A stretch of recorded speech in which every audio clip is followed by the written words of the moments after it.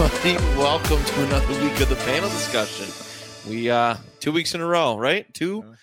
We're doing good. 3 weeks in a row. Yeah, we're doing all right. We're doing okay. We only really missed one. We have only missed one. I'm very proud of us for that fact. We've only missed one, me and Matt. Okay, all right. Started there like 40 minutes in the recording studio. I know, brother. To all our listeners at home, welcome back to another episode. My name is Matt Johnson, one of your three hosts, alongside Greg Knowlton, and via phone all the way out in West Seneca. Yeah, Chris Keller has him in Los Angeles. Yeah, he's all the way out in West Seneca. Beautiful sunny West Seneca. Yeah, a little stormy out today out here in Buffalo, so the travel was not advised. But yes, he is here with us via phone today. So yeah, we're still the team's all together. So happy about that. We got a really cool episode playing out today. I can't remember whose idea it was. It was either Chris's or Greg's. Definitely wasn't mine. It was Chris's. I just spawned it with Archie versus Predator. That's true. Okay.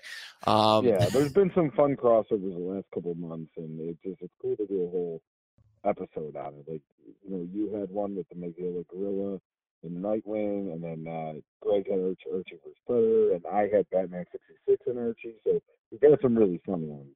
Oh, you also had the Superman Spider-Man one too, Matt, which was really cool. I did. You know what I was thinking? Like, if I would have known we were going to do this, that would have been the ideal book to hold off and wait for this. But there have been a lot of crossovers. I have some really cool ones today, and there's so many more. One that I was actually very interested in, but I did not get a chance to. I couldn't find it. Which it was Jimmy Olsen and Don Rickles. Rickles. Yeah. It was a crossover like the late 50s, I think it was. And I was like, this looks amazing. That sounds amazing. I'll give some honorable mentions of things that I wanted to cover, but just I couldn't find the comics. I wanted to cover Charles Barkley versus Godzilla. Unfortunately. I know. Unfortunately, I couldn't find that one. Also, Superman meets the Quick Bunny. I saw that one as well. And then also there was a couple of honorable mentions. The Avengers on Late Night with David Letterman and Spider-Man meets the SNL cast. I couldn't find any of those four, and I was very upset. Oh, good. I didn't have anything crazy. This is in like Justice League and the Power Rangers, which I've read before, which was kind of cool. Right. But I read, and I didn't cover it for this because it would have been so boring, was Hellboy meets Batman meets Starman. The first issue is Hellboy and Batman just walking around interrogating people. And then Batman's like, all right, got to go to Gotham. See ya. And then Starman comes in, and then they kill a Nazi, and that's literally the whole story. That's the whole book. Oof. The art was awesome, and that was about it. I was like, I can't even waste my time with this. I was really looking. I thought about it. I thought maybe one of you guys maybe picked it up, but there was a Punisher Eminem crossover. Oh, dang it! I almost picked that one too. I saw that. I seen it. I looked up. It was the top 17 crossover, like weird crossovers of all time, and that was one of them. That's where I seen that Jimmy Olsen, Don Rickles book. I'm upset now. Like it looked like the cover looked hardcore. Like if that was the cover of like a hip hop album, I'd be like, I want this. It was super badass. It does. Oh. I can't even imagine. But yeah, so yeah, we'll get into it today with our crossover books. I'll start off. Let me just get this. I don't know where my pen went. Craig, are you sitting on it? Wait, I can't tell anymore. Oh no. I don't think I am. Okay, it's gone. I had it. Does the dog have it? Honestly, probably. That might be what happened. That actually makes complete and utter sense too. But okay, here. That's why I have the good old handy dandy iPhone Note. So for our new listeners, if you never listened to our podcast before, what we do is we rate our books on 5 different categories: art, action, story, dialogue, rereadability. And we rate them out of 10, and we come up with a little final score. And Yeah, there's really no classification, just what we're feeling. But let's get into it. My first crossover book is Star Trek and X-Men. Dang it, that was another one I forgot about. It was Star Trek and Green Lantern. Dang it. This one came out, I want to say 95, 96, but it was actually the original Star Trek. Christ, I can't think of their names. But the one like Kirk, Shatner, yeah. So it wasn't like Jean-Luc Picard or any of them. So it was not Next Generation. No. This was the original. It had Spock in it, Scotty, Beam Me Up, and all that fun stuff. I'm not very familiar with Star Trek lore, not as much as Star Wars, but I was like, oh, this is kind of interesting. Plus, it was like that mid-90s X-Men that I loved so much. And it was a really cool cover, actually. If I actually found this book, I would pick it up solely on the cover. Which is it's pretty intense, really good artwork. But Real it starts quick about Star Trek. Yeah, go ahead. Just make sure that you have to Google or YouTube the Lizard Man fight from that 60 Star Trek. It is the worst action fight ever, aka the greatest action fight ever. Like, it was on TV and people thought it was cool at the time, and it is just so bad. It is horrible by today's standards. I love it, but listeners at home, if you've never witnessed this, you have to. It's like Gullah said, it's so bad it's good. It's like wrestling shows in the independent level that are not named ESW. Anyways, inside joke there. We start off with the start. Time out. We start off with the Star Trek Enterprise crew flying around space when all of a sudden they are stopped by Marvel's The Gladiator, which I thought was super random. Super random. And they're having a conversation, and all of a sudden the Gladiator punches the Starship Enterprise because he's just gigantic. He just punches it for no reason. Because he's trying to claim this territory, or I don't know. So there's some kind of like universe. Well, obviously it's a crossover, but intermingling, and he just punched the Starship Enterprise, and not too long after that, we see a clip of Wolverine who's in the playing around in the ventilation shaft. He's crawling around. He comes out. And he, just scouting the Enterprise, and he bumps into the other X-Men. And the X-Men squad at this time are Cyclops, Beast, Phoenix, Storm, Gambit, Bishop, and obviously Wolverine. But they're discussing. Gambit's pretty banged up. They're just passing through, and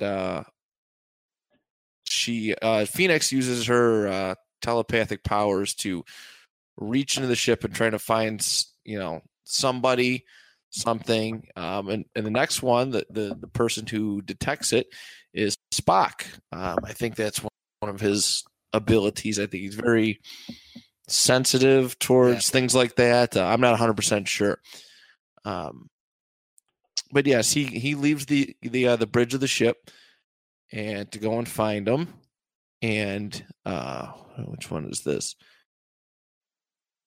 One of the guy, another Star Trek guy, he bumps into. He's a doctor. I feel so bad that I don't know his name. It's Dr. McCoy. Yes. Bones. Yes. Okay. He finds him and he's like, "Oh my God, you guys are okay." He pulls in Gambit, who's with Storm and Beast, and goes to take care of him. And then we have Cyclops, Phoenix, Wolverine, and Bishop walking around, and they bump into Spock, who has a gun on him, and saying, "Just pretty much surrender, guys. What are you doing here?" As usual, Wolverine jumps the gun, runs to attack Spock, and in this instant, Spock hits the patented Vulcan nerve pinch, and Wolverine is just out cold. It was the funniest thing. That's incredible. Like, at first glance, it looks like Spock just like one-pieced him on the side and knocked him right out. He's just on the ground, just out. But no, he got that. He eventually wakes up, and it's kind of cool. Wolverine has his bone claws in here, I don't know why that is, Ooh. but the Enterprise crew meets the X-Men. They talk about this mission and how they're dealing with is it Deathbird? She's part of the Shi'ar. You're trying to fight Deathbird, yes. She's kind of the villain in this. And the Star Trek Enterprise crew and X-Men realize that they're after the same person, and they go down on this planet where a person named Proteus, which is actually kind of cool. According to oh my God, William Shatner's character, I forget. Captain Kirk. Yes, Captain Kirk. He was. I'm sorry. Got you. I appreciate it so much. He was good friends with this Proteus guy who he knows as Gary. And he actually killed him on this planet and buried him because of some supernatural power. But Proteus, and I popped for this because I read a story about Proteus from X-Force. It was the early 90s, like 91 magazine or a comic book where the original X-Men team went off and formed their own squad. And Proteus was a child of Moira McTaggart, which is like really weird. It was kind of a crazy crossover. But they have this huge battle, and there's a funny line where Captain Kirk and Cyclops go, they both say that his name, and they go, "Oh, friend of yours?" They both say that at the same time. But they get to a big fight. It's pretty cool, and ends with Proteus defeated finally, and Deathbird they capture and take her away, and that's pretty much the end of that. It was a relatively fast read. It was kind of cool, and I'll get right into the scoring with it. Pull up my notes. So for artwork, loved the cover, loved the just that mid-90s style. The cover and all the panels were really, really good, really, really well done. I'm going to give the artwork, it was very clean. I'm going to give it a 9 out of 10. Action, it was kind of minimal. I really popped for that Vulcan nerve pinch on Wolverine, and then some of the fighting scenes with Proteus were actually really, really cool. But it was more story driven, more dialogue driven. I'm going to give the action a 6 out of 10. Excuse me. The story was cool. I thought it was pretty neat how well at the X-Men and Star Trek really, they made it blend and seem so natural, which I think is really important in any crossover comic book that we read. I'm going to give the story a 7 out of 10. Dialogue. There's a lot with Spock. And, I know enough about Spock to know that, he speaks, he uses big words, and a little bit above my Niagara Falls high school education. But the dialogue did help drive the story. I did appreciate it very much. I'm going to give the dialogue a 7 out of 10. And rereadability, I would absolutely pick this book up again. Like I said, I want to buy it, and I want to find a physical copy of it. I'm not sure how much it's worth on Amazon. I'd probably look that up in a little bit, but I'm going to give rereadability an 8 out of 10. Giving a final score of 15, 22, 29, 37. It's not horrible. Not horrible. It's about a little bit better than average. So that was Star Trek X-Men crossover. It happened in 1995 or 1996. That's my first book. Who wants to go next? Okay, I'll go. Oh, yeah, Greg, you go. Okay, I'm gonna go. This is actually fairly new. This is from 2018. I'm trying to think what month this one's from. I can't remember. It's issue number 3. This is Injustice versus Masters of the Universe. So, if you don't know Injustice, you might know the video game series, the DC video game series. They actually did a whole comic book off that world. They did like 2 or 3 volumes of it. But essentially what happened in that world was, excuse me, Joker made Superman go crazy and actually caused got Superman to kill pregnant Lois Lane. And then Superman went and killed the Joker and kind of went nuts, and the world kind of just turned on its head. Villains and heroes were working together. Superman is the main villain that kind of took over the world. So that is the world they are in. This is the Justice League of this world teaming up with He-Man and the Masters of the Universe. This is issue number 3. So it starts with Superman and Wonder Woman inside the Black Oracle, which is this like statue he built to Lois Lane holding the world, and the world is actually the Daily Planet logo, which is kind of cool. And they're just talking about like how Superman's just saying like it's exhausting that they're still fighting me when they don't realize that I'm like trying to do good things for them. I'm trying to like fix them and help them, but they just think I'm evil. They don't understand, blah, blah, blah. That's not exactly the dialogue. That's my sum. But then his new advisor stumbles out, and it is Skeletor, and he's kind of more like old and sickly looking. Matt was sitting on his pen apparently.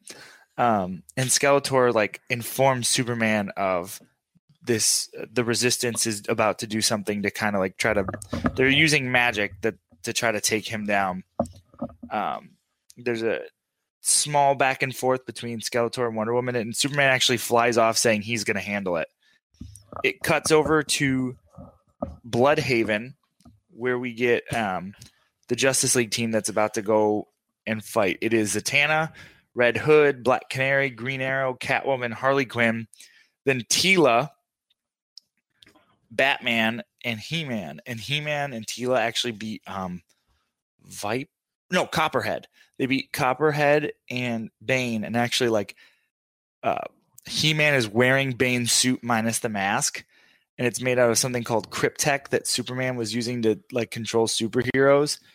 But since he doesn't have their like genetic fingerprint, he can't control them, so they can actually use the suits to their advantage, and allow them to sneak in. And Orko is also there with a suit, and Orko was like flying through, and he's like, I love this universe. In this universe, I'm a badass. And he's just flying around.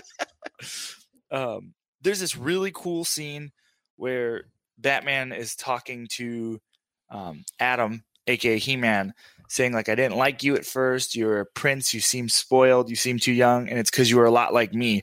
And Batman removes his mask, and he's actually Damian Wayne, not Bruce Wayne, and talking about how like he messed up and he's trying to redeem himself. He killed his best friend. He's trying to make his father proud, and he's actually wearing the Batman cowl now. And it cuts over to Man-at-Arms with Cyborg and the rest of the Masters of the Universe getting the Queen of Eternia to work with them. And as this is all happening, there's like this weird scene where Starfire saying, oh, I might stick in Eternia, blah, blah, blah, if I can find someone to like couple up with. And like all of the guys basically raise their hands. And then one of the masters falls to the ground as Steppenwolf steps out with his army from Eternia, and a huge fight starts, and Starfire like leads the Masters of the Universe into battle. And then it cuts back over to a little bit of talking between He-Man and Teela. A giant worm attacks them, and as it happens, He-Man like screams his classic I have the power line. As he does, the Cryptek suit actually like forms a set of armor. And then the Suicide Squad steps out to face him. And it is Lobo, Deathstroke, Killer Frost, Cheetah, Solomon Grundy, and Grodd. As the rest of the Justice League shows up and starts fighting, for whatever reason, Red Hood thinks Orko's Batmite. Steppenwolf is fighting with like Swamp Thing, and I can't remember this master, but he's similar. He's basically the equivalent to Swamp Thing. And Darkseid joins the fight to help Steppenwolf with even more of the villains. The fight continues, and it cuts over to He-Man's just like rocking the Suicide Squad. Like he kicks Lobo in the face, blows Cheetah away, like knocks out Grundy, knocks out Grodd, takes out Deathstroke as Lobo is about to jump on him, and Black Canary actually like screams so loud Lobo's eyes like burst into blood.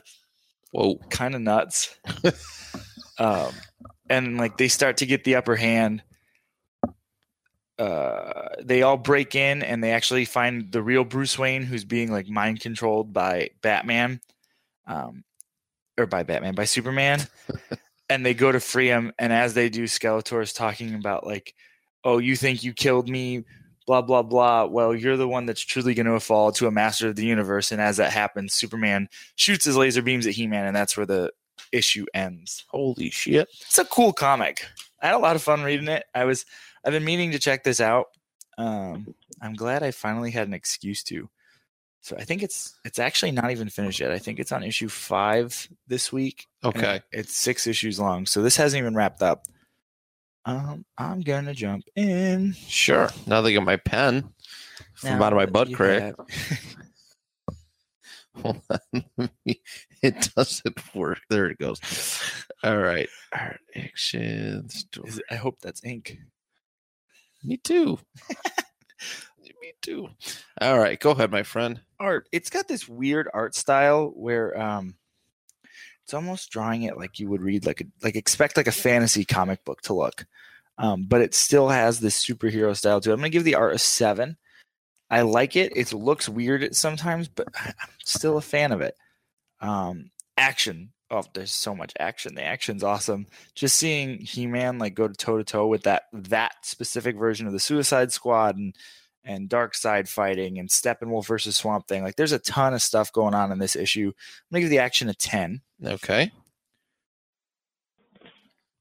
Story.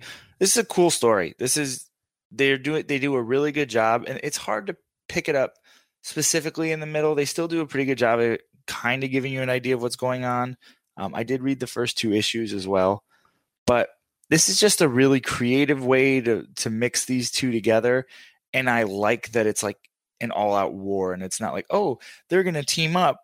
And I know that kind of leads to that, but I'm really enjoying. I really enjoy the story. So I'm going to give the story an 8. Okay. Dialogue is super well done. It feels very true to both sets of characters, as well as I just really like that back and forth between Damian Wayne and He-Man. I'm going to give the dialogue a 7. Okay. In rereadability, I actually, just on the fact of like growing up with the Justice League and the Masters of the Universe cartoon, I would reread this just for nostalgia's sake, let alone like such a really cool story. I'm going to give the rereadability a 10. This was a fun pickup. I wasn't sure how I was going to feel about it. I was kind of expecting it to be a little cheesy, to be honest. But then again, it is Injustice, so it gets dark. This was cool. I really liked this. So yeah, rereadability of 10. All right. Final score, 42 out of 50. Ooh. So awesome. Chris, you are up, buddy. All right, can you guys hear me? Yeah, sound great. All right, perfect. Cool. Then I can stay on speaker and read my comic. All right. You actually sound better than you did before. So awesome. Cool. So I actually read, I have 2 books, very serious book and a very funny book. We'll start with serious. I read RoboCop vs. Terminator. And when you hear that right off the bat, you think that's sweet, right? Guess what's even cooler? Written by Frank Miller, art by Walter Simonson. Wow, oh, my Lord. Yeah, it was a Dark Horse release in 1992. And honestly, that's the highlight. I mean, both these movies were like killing it around that time period. Yeah. So, really cool book. I'll get right into it. You're in the future. There's explosions, a lot of boom. There's like booms. And here's one that I've never seen, like Braca. And like boom, and crunch and cryumch. And like all these crazy, like in your face, like sound bubbles. And you see like there's these robots are fighting these human rebels.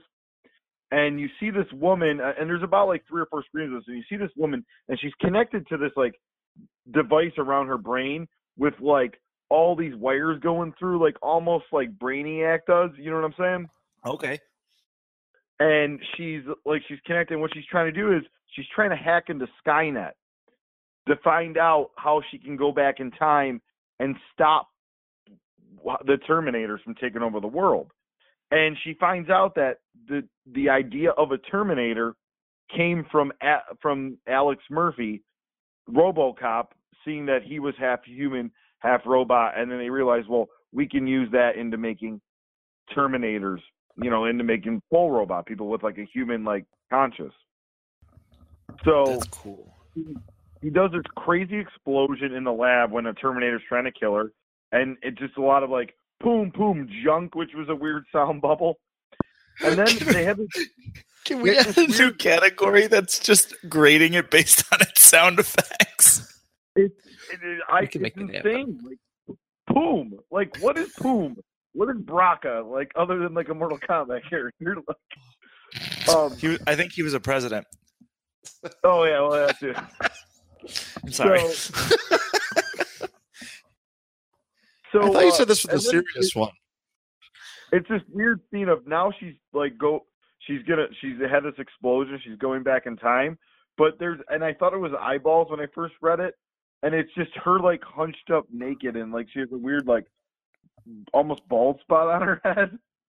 Very weird artwork, but very Walter Simonson, like Dark Horse, not of the times. Like this was not a typical Marvel DC 1992 artwork. Yeah. And so here she is naked in Detroit in 2029, and see these like Detroit, because Detroit's like basically a crime place, and these people are trying to fight her, and she's like beating people up naked in Detroit. She gets into a cab and finds like a jacket, and she finds Alex Murphy's house, who is RoboCop, and she sees a woman talking to John Connor, which I found interesting. And it's Alex Murphy's wife, and she's talking to John Connor, and he's telling her how like Alex will get through this and that, because she's worried she'll never have her husband back because he's basically half robot, half human.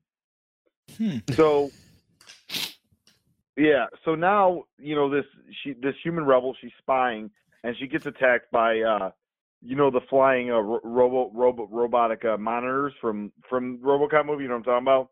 Like the Hulk, those. I forgot their name. And of course, more sound effects of Braca, Braca, Braca. and the giant zap. I feel like Frank Miller was like, okay, let's see if I can be successful with everything I do. Let's make up noise. There's even a noise sign called Wunk, where like some girl that works at the Detroit department. The next scene is that some girl's working at Detroit. She thinks it's like her partner, and it's this human rebel. By the way, they never name her. She hits this girl. The sound effect is Wunk. The sound effect is Wunk. And then you flash to a scene where RoboCop is like defeating some guys that like kidnapped a woman. And just kind of showing off RoboCop's skills. His sound effects is blam for every time he kills somebody with his kill shot. Yeah. And there's cool like little like blood splatter too, which I found was really cool. The girl thanks him for saving him. And then hold on one second here. It flipped up on me. So then now you flash forward to this casino, and there's this like crazy guy who has a bomb strapped to him. And RoboCop shows up, and it's so weird. I just feel like it was showcasing RoboCop's skills, showing him just stop all these crimes. He stops this like fat lunatic who looks kind of like George Costanza, meets Ron Howard, and he stops him for trying to blow up the whole casino. And then we flash, and then it's another scene here, if it lets me go forward here. Let's see here. Okay, so then now actually there's sound effects there. He actually tosses the guy through the city. And the sound effects is, it's fantastic. So then you see him like going into the police car, and he's like, the woman who he saved touched him, and he's like, oh, that felt good. And he's kind of realizing that he's also a human, So then the human rebel attacks him out of nowhere, with the sound effect clang. Heck yeah. Like I said, there was this Zack too. Zack, that was a weird one. So while this is happening, we flash back, or not flash forward, we go forward to the Terminator universe where 3 Terminators are being sent in the future to stop her from killing RoboCop. The past in Detroit to stop her. This is very confusing. To stop her from killing RoboCop. So then they show up at a Detroit Piston game. Like just in the middle of the court. And people are like, what the hell? As you do, yeah. Yes, they show up there, and then we flash forward back to the fight between the human flash, where we just go to more scenes, more panels of RoboCop fighting the human rebel, and he shoots her down, and she's like, "You scum!" like this and that. But then he like actually tries to console her and says, "Listen, are you okay?" So even though he shot her, he like cares for her well-being, and she doesn't expect that because she expects all robots, to be terrible. So now we set up, and this was the first issue.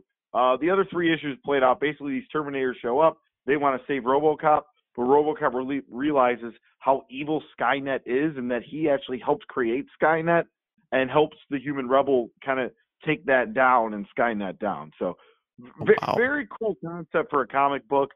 Yeah. 2 really cool late 80s, early 90s action franchises. So Yeah. That's Um, impressive. I think wasn't there a video game? there may have been. I know it was like, of all these crossovers, some are just like, well, they were weird. Like this had a lot of reviews, and then I didn't even notice who wrote it until I actually started reading them. Like, oh, Frank Miller in '92 in his prime. Yeah.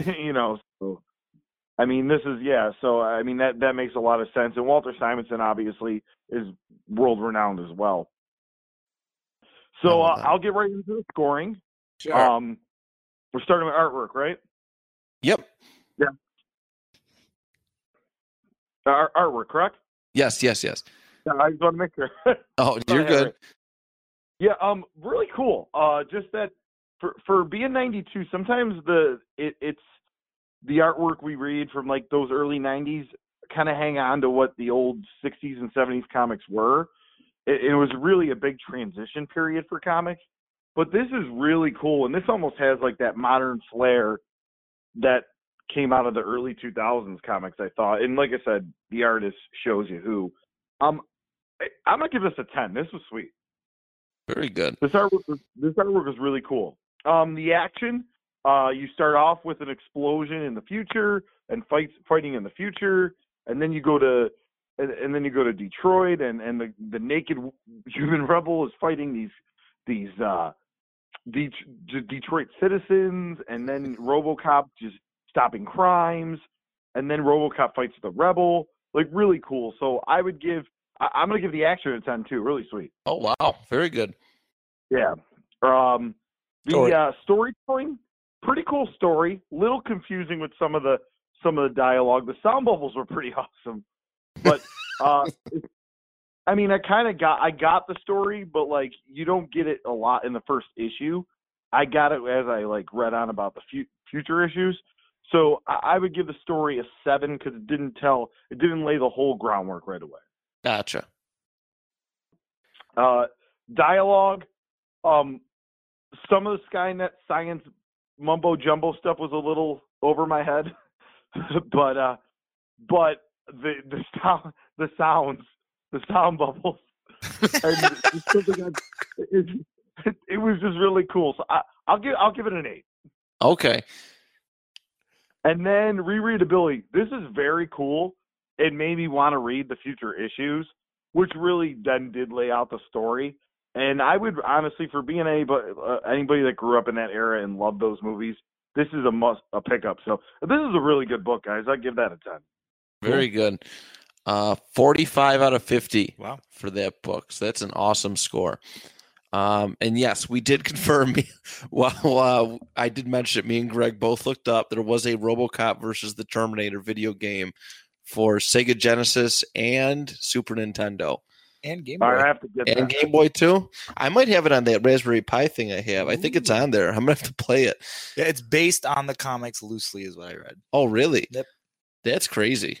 Now it makes sense. Like it seems like an ideal crossover, like just a cool random throw together for a video game. But the fact that it's based on loosely based on a comic book, that's awesome. Yeah. I dig it.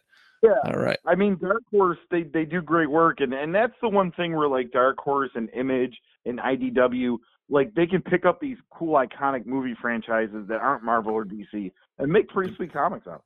IDW does a great job of that. Dark Horse does a great job at doing weird stuff with, like, super unique art styles. That was the coolest thing to me about that that Hellboy book that I, like, briefly looked at, was seeing Batman in the Hellboy art style, because he did honestly look super cool and super weird. Same thing with Joker.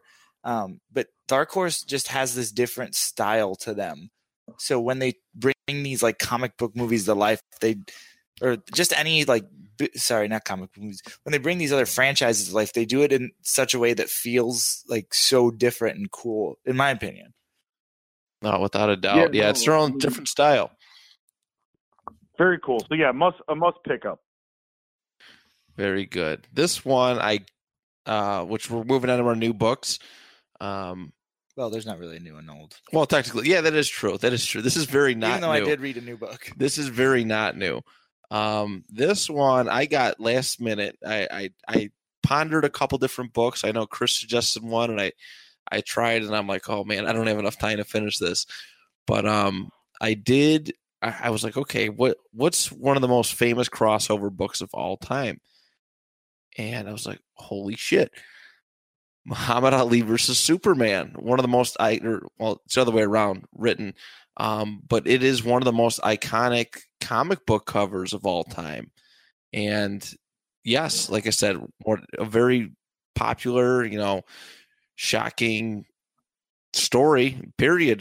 Very highly sought out. I think one in mint condition is worth quite a bit of money. That's how insane this book was for its time period.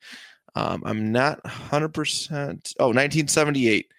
1978, the book came out. So it starts off where Clark Kent, Lois, and Jimmy Olsen are walking through the streets, and they look over and see that Muhammad Ali is playing basketball on a court with a bunch of kids, and he's dunking all over them.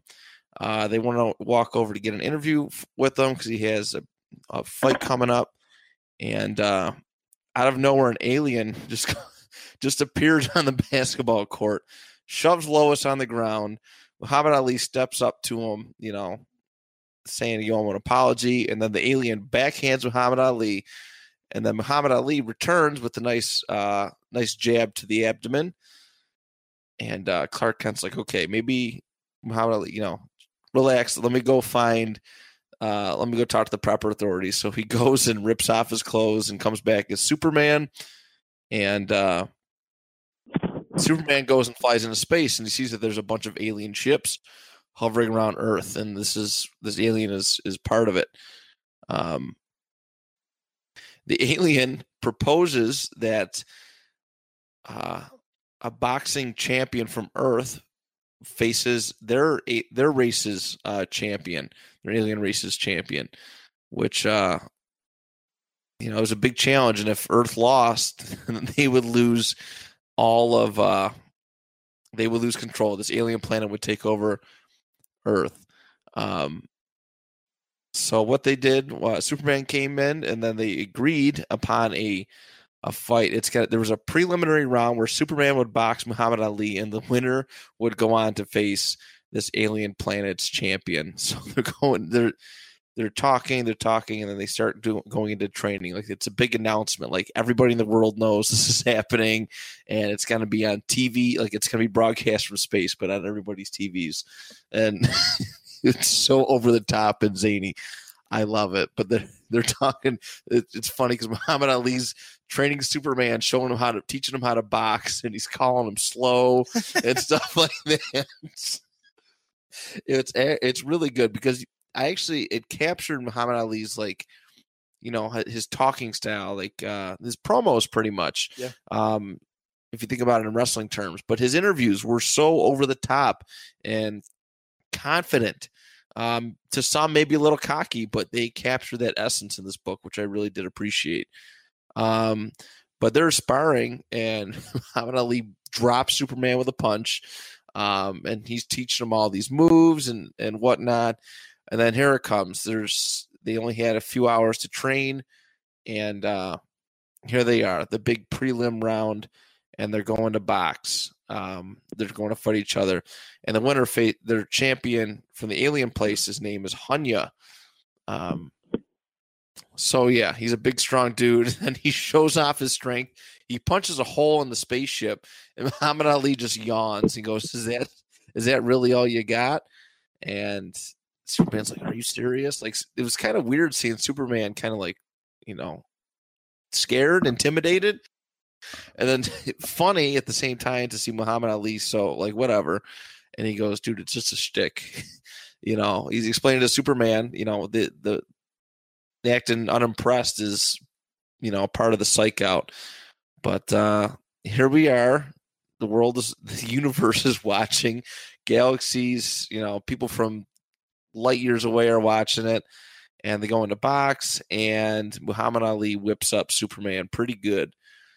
Puts him down for the count, and then Superman has to go out into a medical bay to be examined. And Muhammad Ali follows. He feels kind of bad. It's eventually really revealed that it was all a ploy for Superman to stop the ships, but we'll get into that in a second. So here we go. Muhammad Ali's about to box this Hunya, and sounds like a cool Street Fighter character. It does. And they're fighting. This Hunya guy is beating the crap out of Muhammad Ali. He's not backing down. Muhammad Ali he's taking shot after shot after shot. Jimmy Olsen's on commentary calling the whole thing, and he goes, "Oh, he's like, the Earth is in big, big trouble." There's a guy walking around beating up these aliens. He has a mask on, and he eventually pulls off his mask, and it's revealed to be Superman. That's part of the ploy. And what he's doing is trying to stop the ships from taking over, pretty much doing any damage to the Earth. If they intend to blow it up or whatever they're trying to do, he's trying to stop it. So Muhammad Ali, he gets he started to bounce back a little bit. He battles back, and he eventually knocks out Hunya.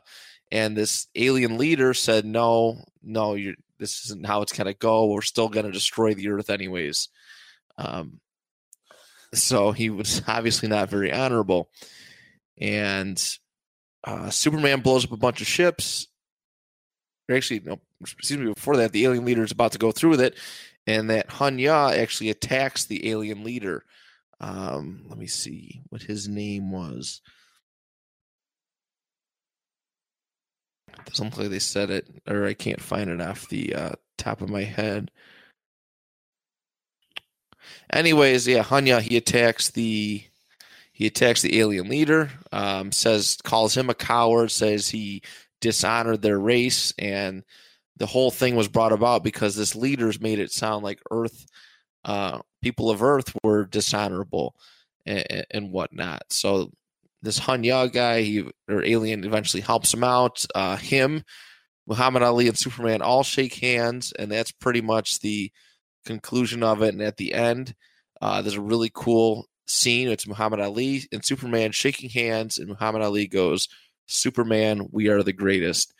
And that was the end of the book. It was really cool. I would love to find this physical copy of this, but I could see why this book was so monumental back in, what did I say, 1978. This is unbelievable. Just it was a decent sized story too, and it just felt, yeah. It wasn't overly, like, I was expecting, again, something like super cheesy, but it's more.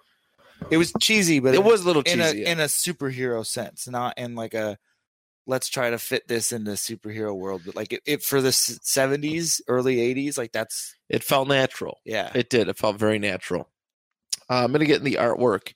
This is definitely that late 70s stuff that we've covered very often. Nothing fancy. I mean, the cover is iconic, and that's going to help my score for this, as well as that little last panel where they're shaking hands and says, we are the greatest. I mean, you just like looking at history. Like, I'm looking at the cover right now, and it's like staring down history. It's so cool. I'm gonna give the comic book cover a 9. The artwork a 9 at least. The comic book cover really helping its cause. Action, a lot of action, and yeah, there was plenty of action to go around. Muhammad Ali and between him and Superman and Hunya and everything else, there was plenty of action to go around. I'm going to give the action a 9. Story, unbelievable. Like we said, cheesy but natural feeling. It definitely fits its era. If this was pulled off in today's comic book world, it would not come off as good. I don't think so. Yeah, it just wouldn't. Who would it be? Conor McGregor and Wolverine, Punisher and Eminem. Yeah. No, it was like I said, it was really well done. It was a fun story through and through, and it just had a really good ending at the end. I'm going to give the story a 10. Dialogue, so much of it, like I mentioned while reviewing it, they capture the essence of Muhammad Ali and his confidence, and that goes a long way. It's important to make you feel like you're actually reading the character, which I've read some books where a character, a celebrity, is in it, and I'm like, they wouldn't say that. It just it doesn't come off good all the time. This came off really well. Just so much dialogue to it. Very well done. I'm going to give the dialogue a 9. And rereadability, would I pick this book up again? Absolutely. I'm going to give rereadability a 10. I definitely want the physical copy of it if I can ever find it for a affordable price. So 46 is their score. Wait, that don't sound right. Hold on. One more try. One more Niagara Falls math here. 47 out of 50 for Superman versus Muhammad Ali, 1978. Greg, you are up. This is one I've been meaning to do for a while, and then when we did this crossover thing, I totally forgot about it. I was like, man, I really want to do a different book. I don't know what to do. And then I was like, oh yeah, I can cover this book, including my favorite character of all time. So I did Marvel Zombies versus Army of Darkness, issue 5 of 5 from September 2007. This is the climax of the story, so it is a little confusing, but I love this book. I do. So it starts. It kind of gives you like actually, it does a previously, like, and tells you kind of what's happened so far, and how he's been transported to this world where all the superheroes are zombies, but they're sentient. They're not like mindless. Right. And robots and anything kind of has the zombie-esque virus. And he's teamed up with Scarlet Witch and Dazzler, as well as Doctor Doom. And it starts with what Ash sees. And it's Enchantress, like, very sexualized, telling, like, come love me. And then what it really says, and it's Enchantress as a zombie saying, feed me. Oh, no. And Ash just sitting there go, okay, anything you say. And Dazzler tackles him and then tells her what's going on and actually uses her lights to cancel out her abilities. She points at the Enchantress and basically says, like, don't you see what she really is? And Enchantress bites Dazzler's finger off. And there's just, like, blood shooting out. And, like, there's actually that, it's Ash and Scarlet Witch staring on. Like, it's that whole panel. And then all of a sudden, and Gullo, you'll like this, Scraw is the sound effect. As Dr. That's a good one, too. As Dr. Doom vaporizes the Enchantress and Dazzler, just Oh. literally burns them both alive. And Ash starts yelling at him. Actually, it's kind of funny because Ash is in Doctor Doom's armor. Like, he replaced his hand with one of Doctor Doom's gauntlets, and they're both wearing Doom armor. And they get in a little bit of an argument. Scarlet Witch steps in the way of Doom to protect Ash as Ash is about to fight, and she said, like, no more killing, we've got to work together. And you find out Doom actually is protecting all of the Latverian refugees. Like, he's actually keeping people safe. Right. So he's like kind of playing this middle ground anti-hero in a way.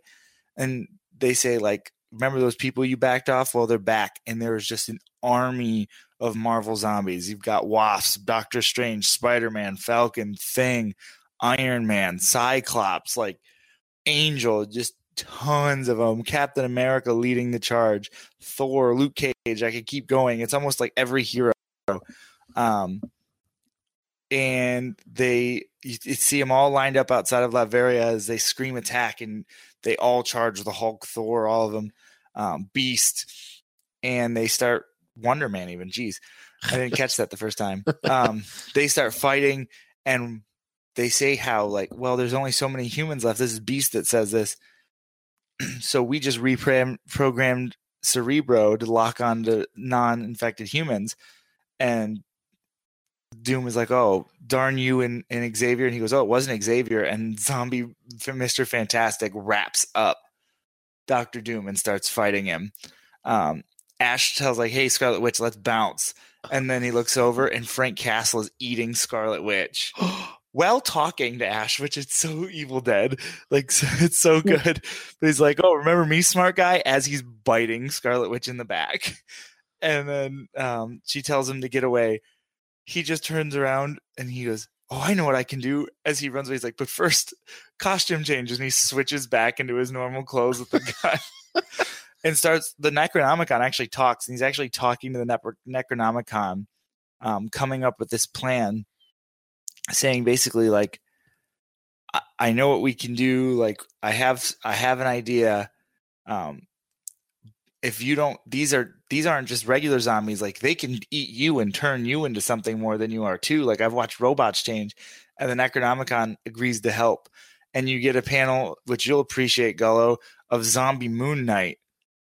And there's this line talking about, and so it was prophecy, not the same dead that has already rised, but a new dead, an angry dead, the evil dead, a Deadite legion, an army of darkness rises, and all of these, like, the zombies of everyone that the Marvel characters kill starts rising up and attacking, like Moon Knight and Wolverine. So it's zombie on zombie violence. Oh my Lord.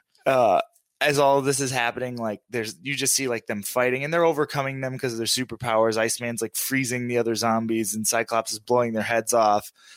Electro is zapping one to death, and Ash is running as Doom is actually launching up his last-ditch effort of his transdimensional teleporter to get all of the refugees out of there. He basically, like, tells him, like, get out of here, just go. Thank you for helping me. Like, I should kill you, but you helped me get my revenge and save these people. So just go. Ash leaves, and he actually throws the Necronomicon. I love this line. He throws the Necronomicon, going, like, you really think I'm going to save you? Get out of here. And Thing, Wolverine, and Hulk surround the Necronomicon. They kill Doom, and they're saying, like, oh, we're not going to eat you, book. Like, you're a book. What would we do? And he throws it, and he goes, Zombie Hulk eat lots, and Zombie Hulk needs lots of toilet paper. He holds up the Necronomicon that screams no. Oh my God. Oh, and then it cuts back to Ash, and Ash is, like, poking his head into different dimensions.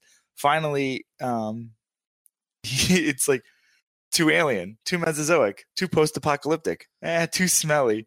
It keeps bouncing, and it's like dinosaurs and all sorts of stuff. Finally, he lands in New York, and he talks about, like, oh, finally, I'm in sweet New York City. I'm home. No more surprises or zombies. As he says this, he looks up, and there's a sniff as Werewolverine, Werewolf Spider-Man, Werewolf Hulk, Werewolf Captain America, Black Widow, Giant Man and Luke Cage start chasing him down and saying, Oh, it's that's feeding awesome. time, boys. And that's where it ends. I love this book. That is really good. And that was issue 5 of 5. There's 4 more issues before it, and it's a ton of fun. I read this on break while I was working at Applebee's one day. I think they had like the whole volume of it at a Barnes and Noble, and that's where I would go on break. I would sit and read the graphic novels they had there. And this was when I read one day, and so this was a while ago. I maybe think 2011 I read it. So It's been a while. But I love this book. I'm gonna hop into it. Art. It's a very different art style. Like if you look at it, it's got this weird like realism, but still feels like early 2000s art. Right. I'm gonna give the art a 6. It's not my favorite. It has some moments where I really like it, but I think there's other art styles I definitely like more. Like I said, I think that reading the Green Lantern not too long ago made me a little bit of a snob on the art now. Action. Oh, dude, there's so much action. I'm going to give the action a 10. Just zombie Avengers fighting is awesome. But then adding in all of just the Army of Darkness flair to that action makes it even better. Right. Story. The story's great. They do it in such a, like, it flows so well. And they do a great job of, like, again, keeping the characters true to who they would be. Like, Doom is really playing as Doom would. He does outsmart them in a way, but it's just you can't really outsmart every hero, especially when they're undead. It just does a great job. The story is very well told. Like the swerve with Reed Richards, the swerve with Scarlet Witch. Well, again, but it all makes sense, even though it's wacky and wild in that Evil Dead way. They still find a way to tie it all together. I'm gonna give the story an 8. I think, right? I didn't give it a score yet. Yep, 8. Dialogue, again, the dialogue is killer. Every character sounds like them. Ash sounds like Ash, and the lines like of him, like his quick little quips back and forth, and the the Hulk toilet paper line, and just everything is just, it's so well done. Even Beast talks like Beast. Doom talks like Doom. And there's a lot of dialogue. There's a lot of scientific dialogue. It's not boring. It's fun to read. And usually when you have a ton of that kind of talk, like you get lost a little bit. Right. It's fun. I'm going to give the dialogue an 8. Rereadability is easy. It's a 10. Again, this is my second time actually reading this, and it's been a long time. But now that I've read issue 5, I want to go back and reread issue 1 through 4 again, which makes me actually just want to read the Marvel Zombie stories all over again as well. You know, this is your second like zombies book. Yeah. I think they're great stories, and they're very dark. Like zombie anything like fascinates me. Like zombies in video games, zombies in literature, movies, and like obviously comic books, which kind of goes hand in hand with literature. Yeah. But and then you cross it over with superheroes. I think it's really cool. And they do a good job with, like, it could be so campy and gimmicky and easy to do. They do a really good job at making it exciting and having an original story and doing something like I think The Walking Dead did, where it was like the zombies were just flavor and not, oh, it's a zombie story. Right. Like early Walking Dead, they were a flavor to the story, and it was more about people and survivors. They do a good job at, like, it's just a flavor to this superhero story that's going to be really well told, and they're fun. And again, it's still Marvel. It's still so true to the source, but has this new like take and twist on it, and it's I love it. Yeah, no, they're fantastic books. And Army of Darkness is just one of my favorite franchises, like the Evil Dead franchise, because Bruce Campbell is just a gem, and it feels like he had I actually don't know if he did. It feels like he had a hand in writing all of Ash's dialogue in this, though. It's very possible. 42 out of 50 for this one. That's 2 books you had today, 42 out of 50, and those are typically our highly recommended books. Yeah. So if you want to go check them out, go check them out. And I think like this was more, I guess the Masters of the Universe is more in my realm because I'm a nostalgia person. Yeah. And this is kind of nostalgia, but this is definitely like not a typical book that I would be like, oh, about this is more of like a Gullo style book or something that. Oh, I'm sure he'd love it. I mean, he just made a book that was supposed to be serious sound absolutely incredible. So, and I'm actually very excited for this one because this is his comedy books, essentially. This Watch, one's we're not gonna be even gonna laugh. ridiculous. All right, Chris, you're up, buddy. All right, well, save the weirdest for last, guys. This is actually the 6th issue in the Ren and Stimpy show series in 1993, the comic book series on it, capitalizing on that popularity of the show. And then this issue actually features Spider-Man. And I know the you cover, were doing this. The cover's pretty cool. It says Amazing Spider-Man versus Powdered Toast Man. Because no one demanded it. And then it's got Ren and Stimpy in like their own Superman outfits or superhero outfits. Oh my So- lord! And Marvel put this out too. This is a Marvel. So Marvel put out the whole Ren and Stimpy comic series. Oh, really? Yeah. So yeah, in '93. So we start off with Ren and Stimpy are really excited, and Stimpy's like, you know what it's time for? It's time for breakfast and powdered toast. And they go to empty the powdered toast like container, and there's nothing there.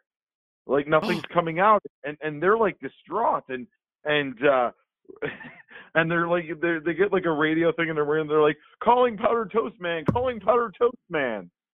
And then there's just this magical thing, and then a sound effect called zwoosh pops You up, and your sound effects. and it's Spider-Man. And he's like, hey guys, Powdered Toast Man's been mind controlled by an evil genius. I'm just filling in. What's happening?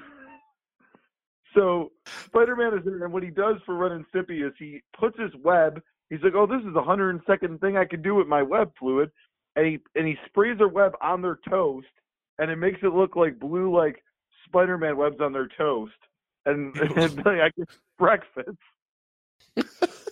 And then apparently Spider-Man was wearing an extra pair of Powdered Toast Man's blast shorts, and you see the sound effect of whoop, and he's getting a distress signal.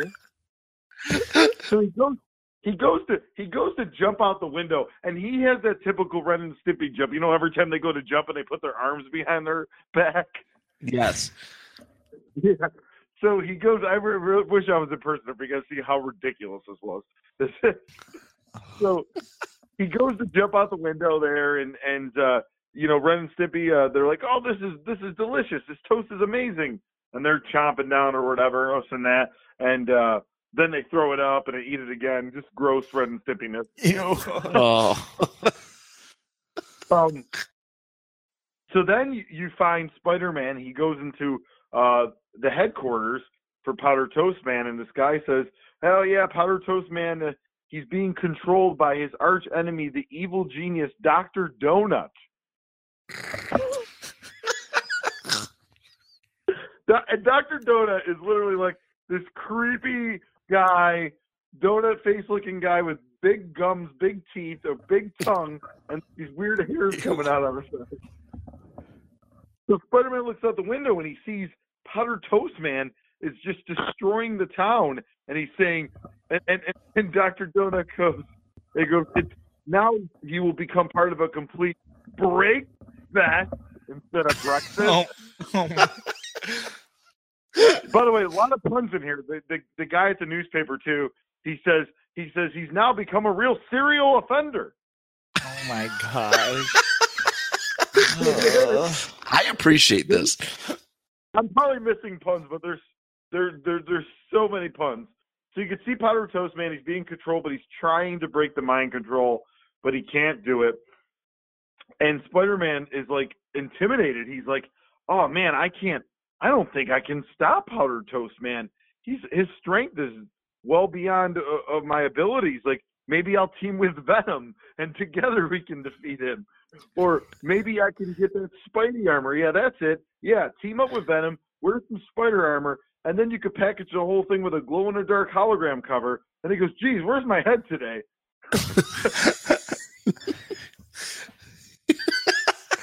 It's incredible. I love this book.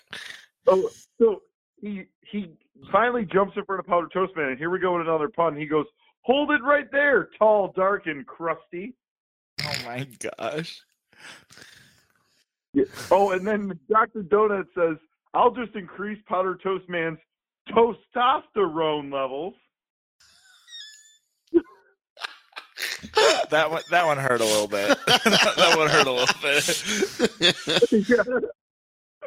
So then they're battling back and forth here, and Powder Toast Man's ability basically is he like, I don't know what you could say, it's a smell or something comes out of his armpits, and then Spider-Man punched him in the head, and then he barfed what it was called his raisin punch, which looks like raisin bran. And Spider-Man's then trying to just duck slices of toast everywhere. And then he goes, this is great. He goes, "Oh, right there in the bread basket, you come out nuts," and kicks him like almost, or hits him right almost in the nuts. And then normally I don't say this much dialogue, but the puns are so ridiculous. Like he says, it's good. "Hey, Powder Toast Man, look like all you needed was kneading." This is like the perfect Spider-Man crossover book. Yeah. Like So this might be better than Spider-Man and Superman. Oh no. So I'll go out on a limb and say that. So Spider-Man says that's the way the toasty crumbles, and then he says, "Any last words before you go? Ready, bye." Did you not? So he's got him down, and then Powder Toast Man hits his nose and catches Spider-Man in a snot bubble. Real thing. That happened.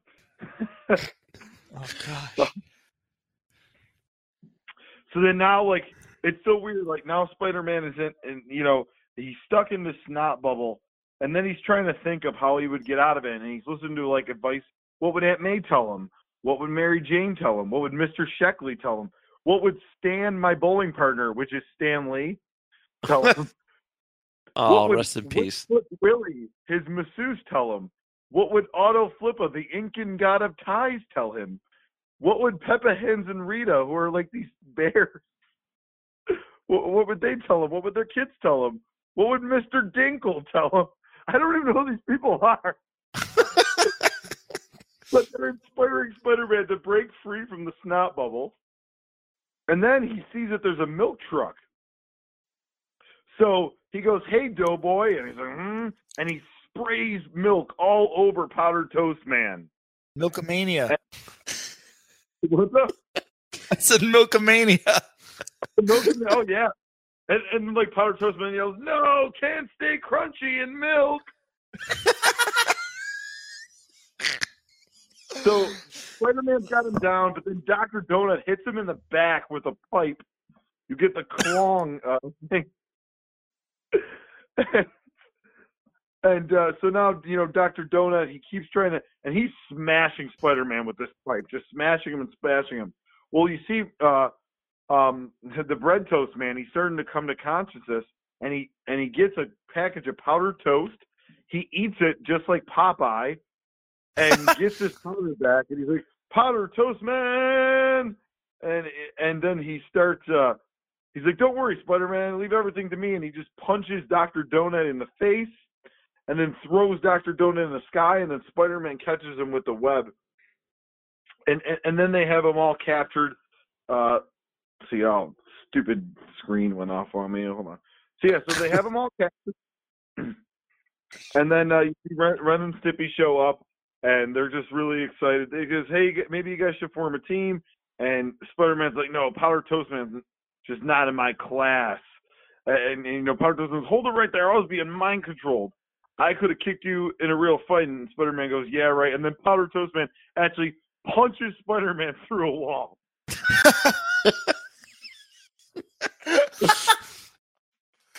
No. So, so it says the end, and they just had two little short comics, which this is great, which I have to show you guys in person. It's Spider-Man talking to Ren and Stimpy, and Ren's the whatever, the cat or the dog, whatever he is, He's right? a Chihuahua. The Chihuahua, yeah. Sorry, I just want to make sure. Right?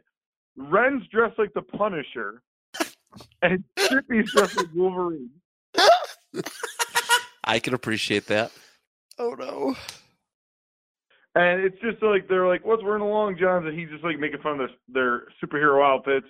And then there's another. And then they're like, they're showing him his superpowers, and basically Stimpy gives out fur balls, and Ren has something called the pupillary, where his looks can heal, and he actually like has some power out of his eyes. Really weird.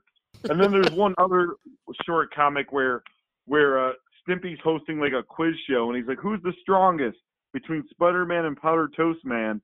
And basically all Stimpy checks is how smelly their armpits are, and he says Spider-Man's have the smelliest. And then That's great. It was very weird. I didn't expect to even pick this book. I wanted to do something really weird. Originally, like I said, the plan was Charles Barkley and Godzilla. But I'm really glad I picked this one up. Oh, that's good. I think it was a very suitable replacement. We'll find you Charles Barkley and Godzilla. We'll get that done one of these days. So I'll get right into it here. The artwork, it's a Ren and Stimpy cartoon. It's that exact artwork. There's no other way to describe it. It literally looked like you would see on Nickelodeon in 1993.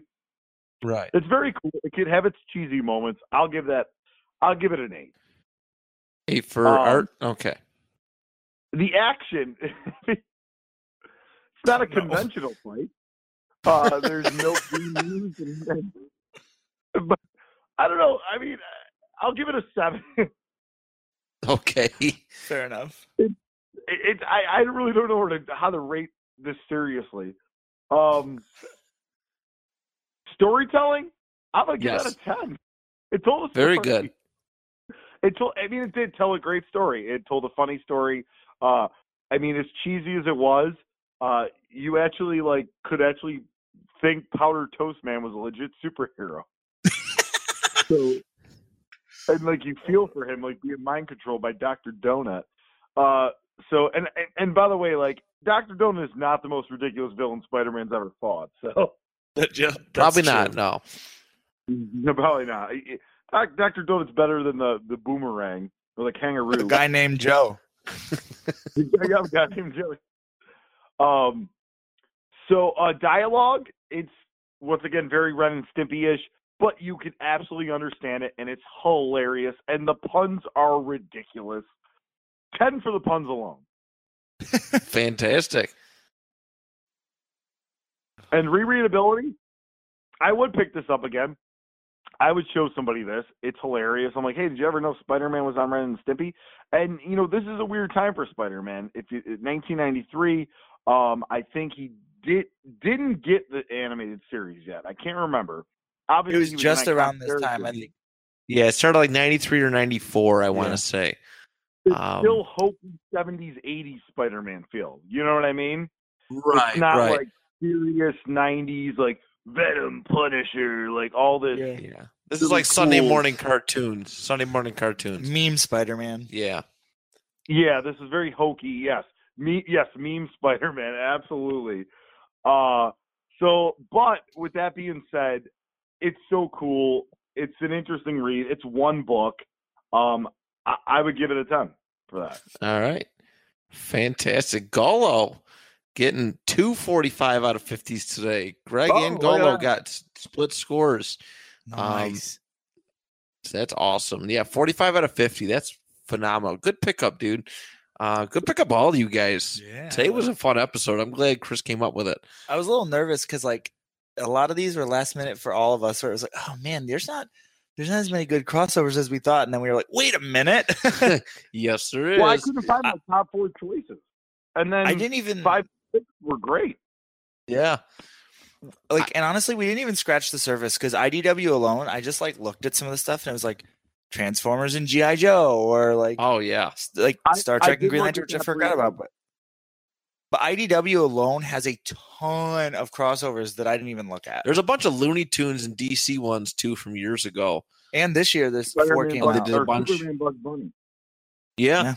So All the villains came out this year, so and I legit read that Muhammad Ali Superman book an hour before he went on air. Swear to God. So we did good. We did good, and I'm proud of us. me too. We're so good. We're so We're good. so good. That's all I gotta say. We're the greatest. We are the greatest. People just don't know it yet. Buffalo's best kept secret. Do we gotta have a play theme the for? R. Kelly song, The World's Greatest. I will play that. I will actually play that to close the show today. I will swear to God. Well, that'll be our closing out song. I won't have the song that our good friend Kevin Bennett worked hard for us. That'll bring us into the show. But not- going out, world's greatest. That's Perfect. that's what's happening. Do we have a theme for next week? I think we do. is next week Aquaman? I Yeah, think so. Aquaman and then Christmas. That's right. Okay. So if you're listening on Monday, there should be our giveaway posted by then Yes. with a gift card for 2 tickets to see Aquaman at the Regal. You better use it for Aquaman. Yeah. If you use it for anything else, I'll you're find not you. allowed. Yeah, we'll find you. And then also a Aquaman pop vinyl that I have yet to pick up from the store. But by now I'll have it. I have money this week, so I'm gonna go buy. I'm gonna go buy your gift cards today. So They'll or already not have today, been but bought. you're right. I forgot. past. In the past. This is past tense. Yeah, I already bought your gift cards and stuff. Yeah, past tense. But Ugh. all right. You sure I'm the only one that's been up for 18 hours straight? It certainly doesn't. It certainly seems that way. Did we do a theme after Christmas too? I can't remember. We are Do we doing have a a- Christmas episode. After Christmas. The week after, yeah. I think we agreed to a 4th one too, and I can't remember what that was. Well, I don't know. I thought we were just going back to normal. I don't know, because It that might would be be. New Year's Eve, so I can't remember what we did or we agreed to for that one. We'll think. Yeah, we'll think of something. So yeah, probably maybe start with the new year. We'll go back to normal until Captain Marvel. Because originally Hellboy was coming out right after the new year, but it's not anymore. That's right. That's right. Yeah. So we got a lot of stuff planned for you listeners at home. It's going to be a fun time. We appreciate your support every week that you tune into the panel discussion. If you don't like us yet on Facebook or on Instagram, find us. And if you don't like us, we don't like you. Yeah, pretty much. That's what I got to say. We'll find you. Like we said, we'll find you if you don't spend the gift card on Aquaman tickets. So, all right. You guys have anything you want to say before we close the show? No, Thanks. just really excited about Elseworlds for coming on. Really pumped about that, especially to see like 90s Flash. And it looks like they're using the Smallville universe too, which I'm pretty pumped. Yeah. That should be good. And yeah, I know we missed it in the news before. We didn't say it before, but the Captain Marvel trailer came out. It was really cool. Not a whole lot of revealing stuff, but the Skrulls look really, really good. I think one thing that was revealed by the trailer, I didn't mention earlier, I forgot to, is Jude Law definitely doesn't look like Captain Marvel. I think you can almost confirm he's not Captain Marvel. Yeah, Like he's not Marvel. I don't know what they're gonna do with that. There was a pop vinyl. I can't remember who it was, but it was released, and it had a name, and I can't remember what character it is off the top of my head, but it was a villain from the Marvel series. So it Captain definitely Marvel wasn't him. series, so- Okay, So that might be Jude Law, but it there was no face. It was wearing the helmet, but who knows? too interesting. Well, what if he says he's Marvel, but really he's a Skrull? That's a So he possibility too. plays- There was a plays Marvel, Kree. There's a Kree Yeah. villain they released like a pop vinyl of in that typical that green outfit. So interesting. Can't think who it was. We got some exciting stuff coming up. Hopefully, I know we've been on Avengers 4 trailer watch for at least the last month now. So hopefully that comes out soon. But everybody, thank you for tuning in. And we will talk to you next week right here on the And panel I'm discussion. that little bit of hope when my back's against the ropes. I can feel it. I'm the world's greatest.